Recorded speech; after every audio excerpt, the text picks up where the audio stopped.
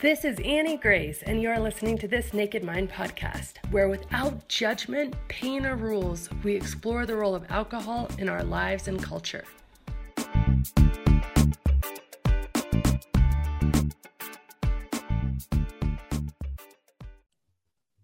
Hi, this is Annie Grace, and welcome to This Naked Mind podcast. I'm coming to you from a very chilly Colorado, but my guest today looks like it's quite warm where you are. Welcome, Sarah. So happy to have you here. I'm so excited to be with you. That's awesome. So why don't you just start at the beginning, take us all the way back in kind of your journey and let us know where it all began. Okay, yeah, great. I when I was preparing for this, I was thinking back to my first sip of alcohol because that was such a pivotal part of the book for me. And, you know, I happened to be 11 and it was a complete mistake. It was a complete and utter mistake. I didn't intend to drink alcohol. I didn't know it was alcohol. It was at a family wedding. And my sister happens to be older than me. She's 10 years older than me. So she had a cocktail, I guess. And it was really hot. And they give out these tiny, tiny little glasses at this wedding. And I was so hot and so thirsty. And I just, you know, I'd finished my soda. I guess I was having a soda, and I just took her glass from the table and immediately was just stunned and scared because I knew what alcohol was, but I never had it. And I remember, you know, I was very little, and I just remember feeling grossed out and sick, but also scared about having had alcohol, you know, illegally. And my parents happened to be teetotalers. They never, they drank back in like their early days on the cocktail circuit, but I never knew them as drinkers, and they didn't really approve of it. So, you know, my sister was doing her own thing. And I remember feeling awful and woozy. Fast forward though, when I went off to college and I actually studied in Spain, alcohol just became part of my life. And that's when I would say that I acquired the taste, as you say in your book. I acquired the taste during college.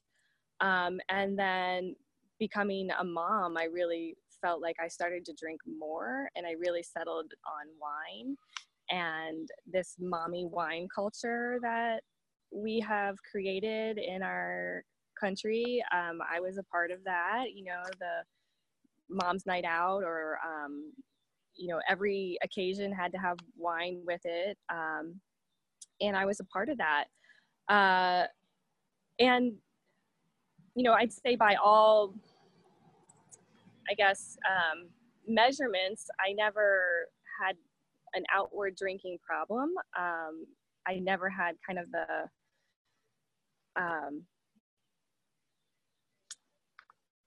bottoming out experience. But I knew that I was thinking about alcohol more than I wanted to be thinking about alcohol. And this only increased after I had a miscarriage a year and a half ago.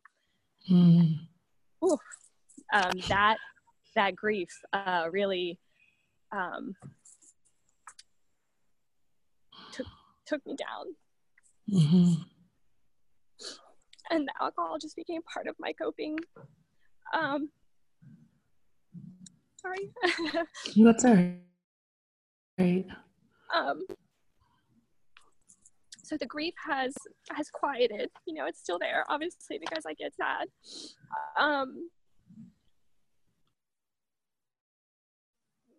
But even though the grief had quieted, I was still drinking way more than I wanted to be. And like I said, not just drinking, but thinking about it.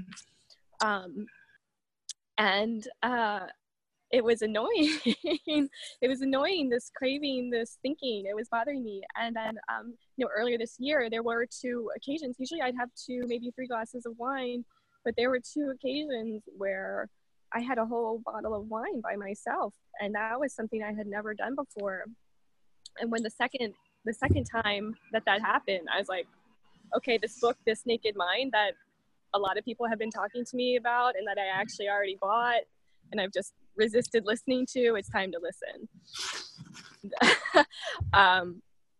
And I had, like you described, I had the light bulb moment about 2/3 of the way into your book, and that's it. And, you know, it's been 3 months, but it might as well be 3 years or 30 years, because I just feel that cognitive emotional break with this substance. It's not a part of the life I want to lead, and it's not a part of the life I want to raise my children in. So I'm so thankful to you and to your book and your methodology. It's so easy to adapt to your life, and there's no judgment. I think I had a lot of resistance in the beginning because I thought it would be a lecture, and it's not at all. You're so honest and real and non-judgmental, and I really appreciate that. So thank you. Well, that's awesome.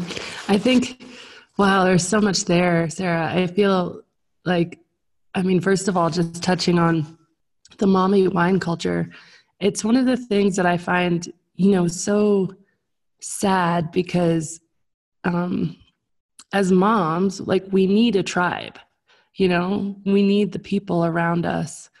And throughout all of history and in most other countries, like we've been very close in motherhood.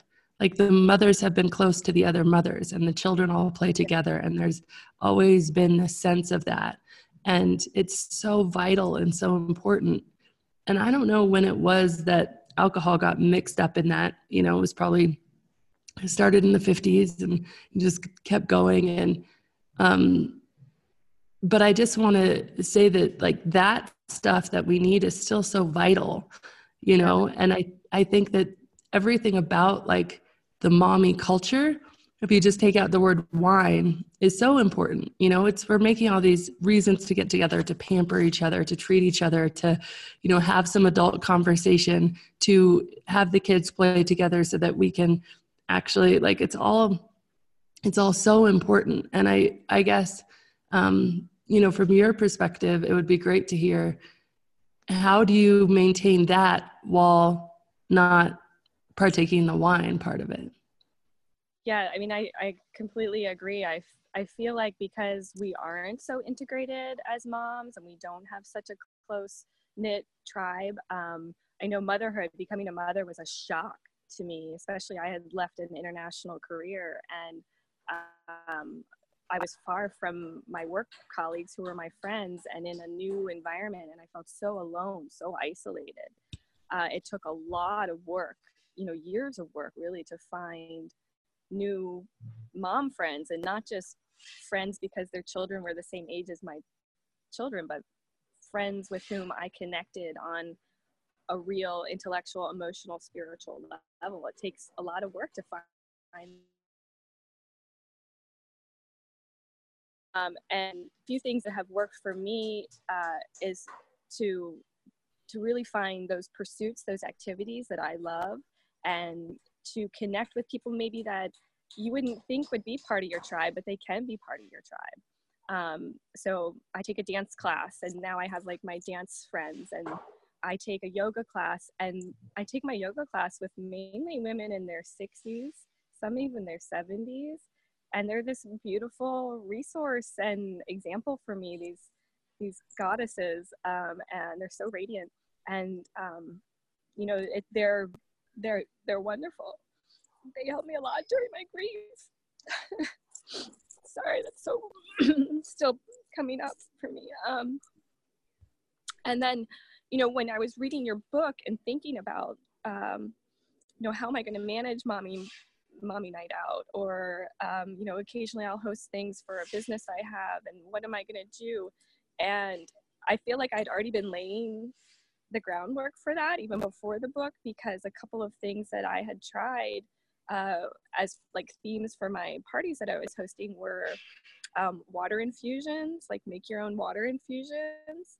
And I love juicing, and so I had like a juice bar set up. And now the Christmas, you know, winter holidays are coming up, and I'm already thinking about like make your own mocktail or something like that, and having different sparkling waters and different juices and different garnishes. And there's so much fun you can have with these alternatives. And like you mentioned, it's the drink. The drink isn't why you get together. You get together for the companionship, for the connection. And why not forge those connections with your full mind and body? So I'm excited. I'm excited to do this podcast because there have been very few people that I actually share this with, because I don't want to be vomiting on people who aren't maybe open or ready to listen. But I feel like living by example and maybe incorporating people into my world in this way is a good way for me to share my new outlook and my new approach. Yeah, I love that. And I think it's so true, because the times that we've done something, you know, where we have something that just totally precludes us from drinking, for example, taking at our school, basically zoo field trip is like one of the most fun field trips. They do it in first grade. And so almost all the moms come. So we all have these ridiculously small little groups of maybe our kid and another kid. So we're basically like a band of moms and a band of kids around the zoo, because everybody wants to go to the zoo for the field trip. I've done that. Yeah, it's so fun. Yeah. And it's somewhere where, you know, all the ingredients are there. All the moms are there. All the kids are there. But obviously it's a school field trip and nobody's drinking.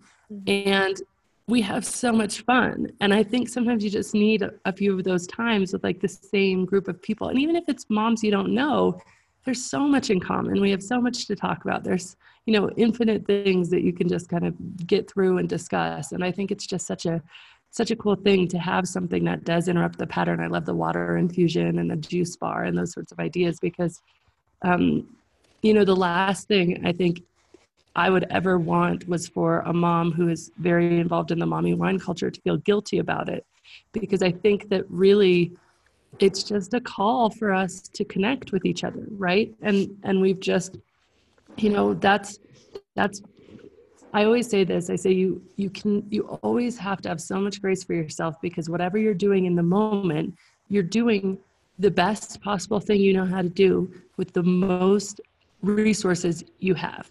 So with everything that you have that you know as a resource, you're making the best possible decision.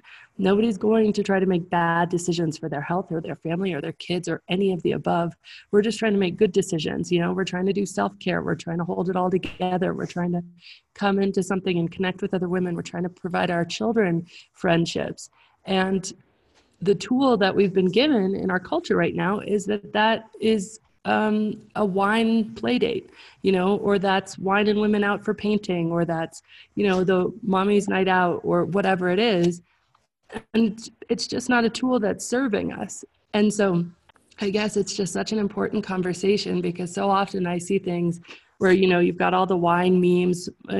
My favorite was, it's not drinking alone if the kids are home. I remember giving that to my husband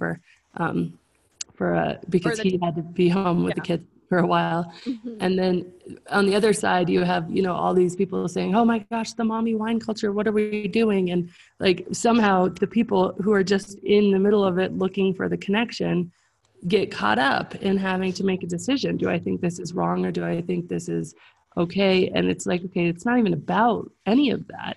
It's just about recognizing that all we're trying to do is connect with each other and having grace for that. And then, you know, if it strikes you to make more mindful decisions, then like really doing what serves you, like listening to your inner voice, because I think that's just the truth. There was this voice inside me telling me for years and years and years that what I was not doing was not the best thing to be doing. And the more I ignored that voice, the more pain I was in. And the more I listened to that voice, I was, yes, in more acute pain in the short term, but then really able to, you know, live in a much more authentic way over the long term.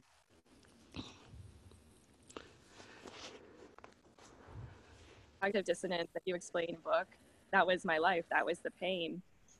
And like I said, having parents who never drank in front of me, and then as my child getting older and asking me about alcohol, and I'm feeling that pain and that pull, and thinking about what I'm modeling for him. And, you know, here I am trying to live a very non-toxic, healthy lifestyle.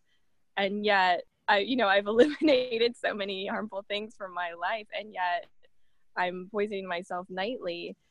and really unaware. I was in such a state of unaware. And I agree. I think a lot of the moms are just unaware. They haven't made all the connections. And for me, that's why this book was my light bulb, because it made all the connections for me. And there was no going back. And I want to share, an environment where, alcohol had always been a part of it. It's part of the culture, is going to concerts. I love concerts. I love music. And I thought, okay, what am I going to do when I'm out, at the concerts? And about, I don't know, a month or so after I made the decision, I went to see Chris Isaak, and I happened to be in the front row. And I hopped on stage and danced with him on stage and had the time of my life, completely alcohol free. And I just felt so alive and felt so authentically me, doing something so bold and so, center of attention, right? I just was overcome with excitement to do that. And, I think back, if I had had a few drinks, that whole experience would have been dulled. And, I think of it now as one of the great highlights, the great concert going moments of my life. And I love that it's alcohol free. And I know that it's just the first of many. So it's really exciting. And one thing else I want to mention, last night was Halloween here, and wow, Halloween has become the booze fest, and I hadn't really been aware of that previous, but now with my eyes open, I see it everywhere, and it's really making me think about holidays, about celebrations, about how we do interact with children. And for me, I had a great time really reliving my youth through my children, and I was so glad to be fully present and of clear head and mind. And I'm wondering what drives that now. So it's a new phenomenon for me to realize and think about. Yeah, it's amazing. I know we noticed that last night also. There was a few families with carrying wagons in the neighborhood, but the wagon was not a kid's wagon. It was a bar wagon. So other parents could stop and get drinks. And then there was lots of people with, coffee mugs that were wine or, not actually coffee. And I remember doing that trick-or-treating too. And I agree with you, the difference between my focus was really on, okay, who's bringing the drinks? Where are the drinks? What am I drinking? How much is too much? Stuff like that, from, my focus in the Halloweens recently of just, oh my gosh, it's this is fleeting. There's only a few years that our kids are really going to be into trick-or-treating with us before they're off on their own, and just really, reliving the excitement of your own youth through it, which is just so beautiful. It's such a true point. It's really cool. Yeah, it was. The other thing that I really wanted to touch on that you talked about, and I just have to say, I think in your case, if I understood your story right, it was really, the heartbreak of a miscarriage, that you found yourself all of a sudden with a bottle of wine on occasion that you hadn't before. And that point of when we start drinking for heartache, when we start self-medicating, that point is definitely physiologically, and there's a lot of science and studies that go into this, the point at which really true addiction takes hold, the point at which our drinking relationship can become something that we never thought it could be, and we never intended it for it to be. And it is really, I know for me, it was when my second son was born, and my husband and I were both working a lot. I was traveling all over the place. I had a lot of trauma from that. We were not getting along well in our marriage, and I really started using it to escape. And then things really changed.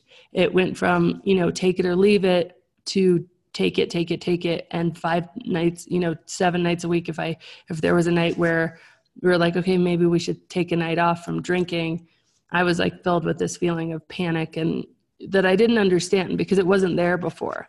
Yeah. And I won't go into necessarily the brain science about it, but that is just for everybody listening.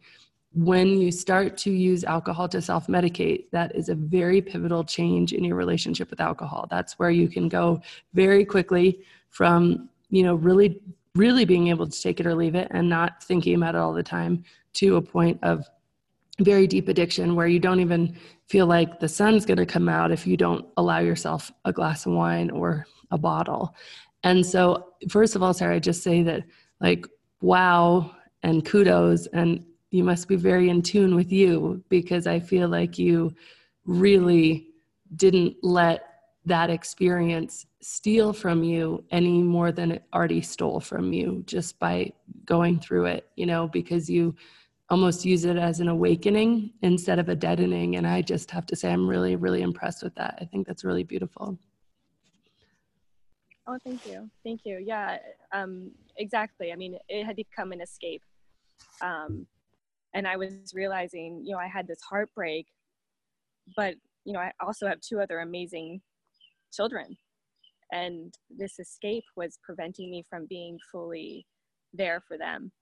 And I have another mentor, a mutual friend of ours. She often will say things like, are you solving your problems, or are you escaping from your problems? If you're escaping from your problems, you're never going to solve your problems.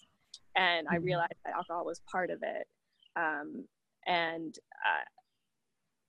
Yeah, I mean, and we go through these difficult things in our life, and we want to take out positive lessons from them. So that period of grief taught me many things.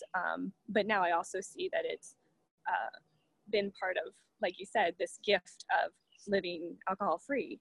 And, what an amazing gift to come from that heartbreak. So it's pretty cool. Yeah, it's so cool. And I think it's just, not only so self-aware of you, but it's such a cool thing for you to be able to share this story, because I think miscarriage is it's so tragic. And I think one of the most tragic aspects of it, obviously, besides the most obvious one of losing the precious child, is that we don't talk about it.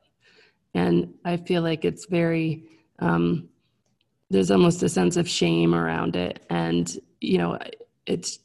which boggles my mind. I, for the life of me, can't understand, where that might come from. But if we believe somehow our bodies failed us, and so then we feel like not worthy, or in some regard, or there's something going on there where we just, don't talk about it like we should. We don't use the same level of sisterhood around that. I think it's changing a little bit, but anyway, so I think it's just such an important topic, especially really, because when I would open up to people, I'd say 80% of the people I told, women would say, oh, me too. Yeah. That's happened to me as well. And, people who I didn't know had gone through that. Some I did. And, it's something that I don't talk enough about. There's this weird taboo around talking about that. And, people don't even share that they're expecting, for the fear that something might happen. So that they can limit the number of people they have to tell that they went through that, which is also an odd thing, because you would hope that the people that care about you are going to be there for you when you're both celebrating and when you're grieving. So it's still one of those topics. Yeah, that's where it needs to change. Wow, that really struck me, because when I first got pregnant, the doctor told me, okay, well, don't tell anybody, because if something happens, you don't want to have to kind of unwind that. And I went, my husband's like, okay, that's probably good advice. And we kind of took it at face value. And then I remember thinking about it for a day or two, because I was just excited to tell people. And I was like, wait a second, this doesn't make any sense. I was like, anybody who I'd want to tell that I was pregnant now, I would want to tell that I had a miscarriage. Mm-hmm. And so I was like, forget that. That makes zero sense to me. But I never thought to question it on a bigger scale, because we have so much excitement. Why shouldn't we be telling people? And if we were telling people, then we would have to be there for each other when, you know what I mean? I do feel wow, you just really uncovered almost a source of some of that heartache. it could change. Yeah, it could change the dynamic if people would share that they're pregnant when they're 4 or 5, 6 weeks along. And I don't know. I don't know. I would have told people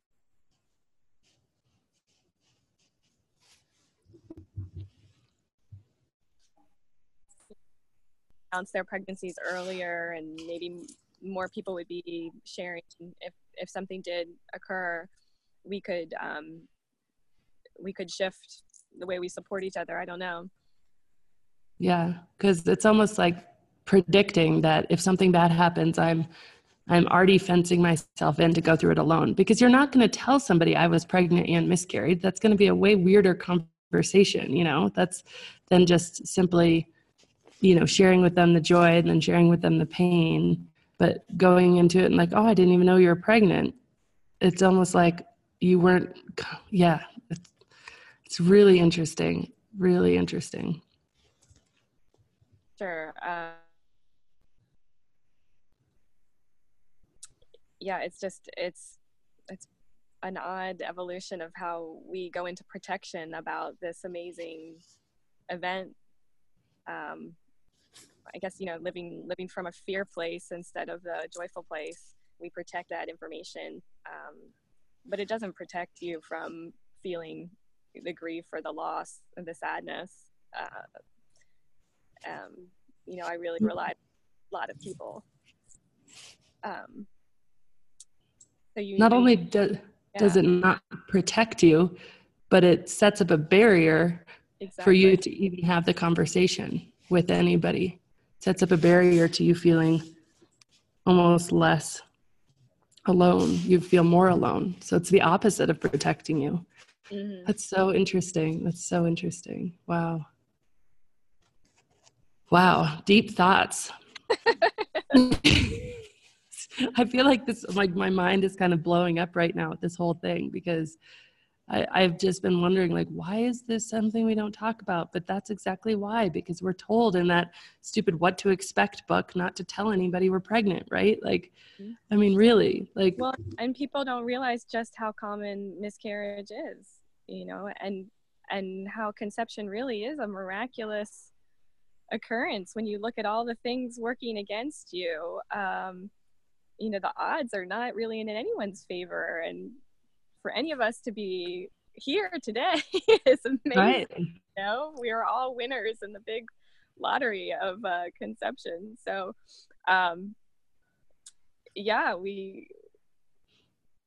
we should recognize that women carry this with them, whether they're trying or if it's maybe in their past.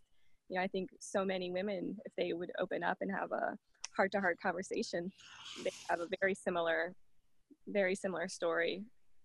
Yeah, so true. Wow, that was powerful. That's so good. Yeah.